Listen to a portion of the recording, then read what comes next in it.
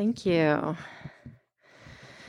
So it's the first semester of graduate school for me, and I am going to be a sociologist. And I've never been one before. I've never even taken a class in sociology, and I probably couldn't have defined, I'm 100% sure I could not have defined what sociology was. Why they let me into the PhD program is it's a story for another day, but suffice to say, they knew that I didn't know anything about sociology. I knew that I didn't, but I was sure that this was going to be, the start of a long life to be proud of. And even though I didn't feel confident about sociology, I knew that I was really good at doing school. A lifetime of straight A's made me confident that I could do school. So I did pretty well, right? First semester goes smoothly. My grades are good. I'm getting to know people. End of my first year, I'm feeling settled in. I'm friends with my cohort mates and even some folks in cohorts above me. And we're having dinners at each other's houses and, getting together to work on projects. And one of my faculty members has invited me to be a research assistant on his grant for over the summer. And I'm just feeling really good. And so I don't have anyone in my life who's ever been in a PhD program before, so I didn't know to expect this. But one day, toward the end of the year, I get this big packet of papers, and it turns out that the department requires every faculty member to write a written evaluation of every graduate student in their courses to document their progress in the program. So it's kind of like this big fat stack of papers, like a big fat report card. But I'm like, well, okay. I mean, I already got my grades on my transfer. Like, I got my report card, but all right, feedback is good. And it's very formal. There's like a big note on the top that says, retain this for your records. And every professor had to write their own thing with the cover sheet where they signed it and dated it. And I had to sign it and date it to acknowledge that I received it or read it. Maybe I had to promise I read it. I don't know. And the chair had to sign it and date it. And they, eventually were going to give me these copies. Anyway, very formal. So I sit down to read it.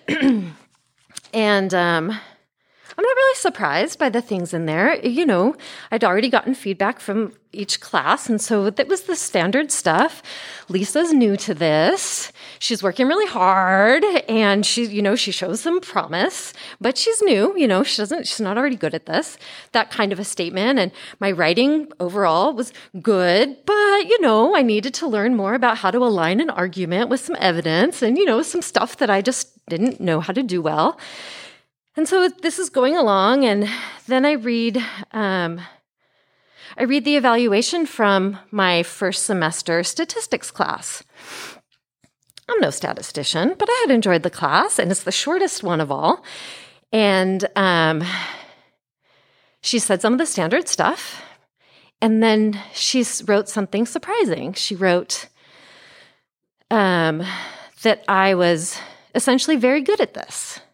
And she wrote that my analysis of the data and the statistical tools was careful and nuanced, and that I was more adept at this and more adept at research design than most students at my stage. And my heart sank. And I thought, oh no, she doesn't know who I am. Maria Charles, I adored her. She was wonderful in the classroom and, encouraging and kind, but also really knew her stuff. And I just admired her so much. And there it was, so painfully clear that she had me confused with someone else. She thought that the name Lisa Nunn was attached to some other person in the class. Because, obviously that was not about me. And I just did not know what to do with this information. I felt like, am I supposed to ethically, am I supposed to bring this? I have to sign it, right? It's like going to my permanent file. She has to sign it. The chair has to, is it unethical if I don't bring it to their attention that she's made that, whatever she really thinks about me is going to go accidentally in someone else's file?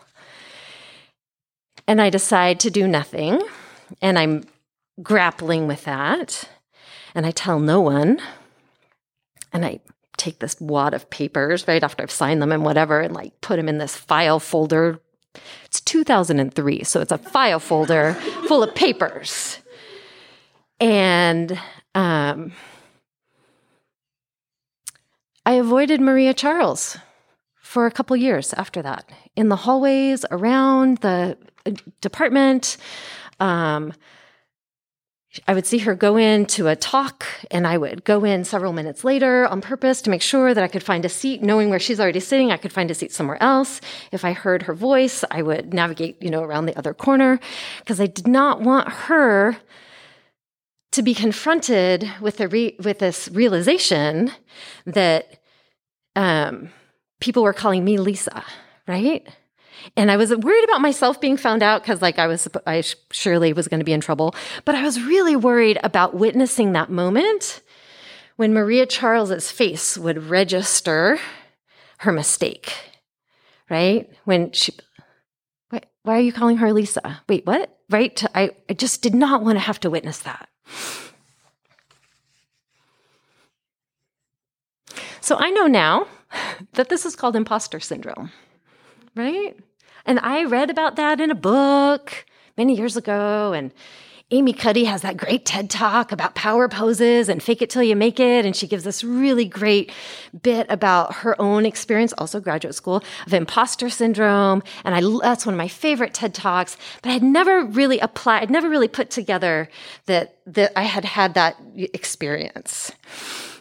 Because it turns out Maria Charles did know who I was. Years later, right, she was talking about me, turns out. But it wasn't until a handful of years ago, just a few years, I don't even know when this was, but I'm in a meeting and we're brainstorming ideas. Ariella was actually in that meeting.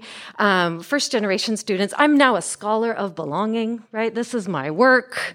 So first generation students are my target population to study. And I have just not ever put together like what this experience was or how to name it or think about it. And we're brainstorming, and it just pops up crystal clear in my mind, like, oh, right. Yeah. A whole year I avoided a graduate school professor, And it took me 15 years to be able to be ready to process that. It had just sat there somewhere, hidden. I told no one. I didn't tell my intimate partner who knew everything about what was going on in my life. I didn't tell my family, my best friends. I just sat with, locked that cabinet. And it took 15 years to be ready for that to just kind of pop up and make sense and to feel okay about it, right? And that's,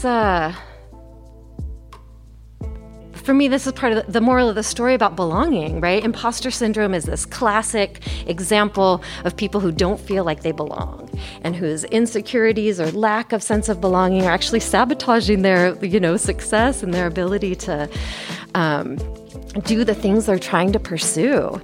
And if you would have asked me in that moment whether or not I belonged, I would have said yes. I've got friends here. I was just invited to be a research assistant on this project. I'm doing fine. I would have, the funny thing about belonging, maybe is the way to phrase it, is that you can have it and not have it at exactly the same time. Thank you.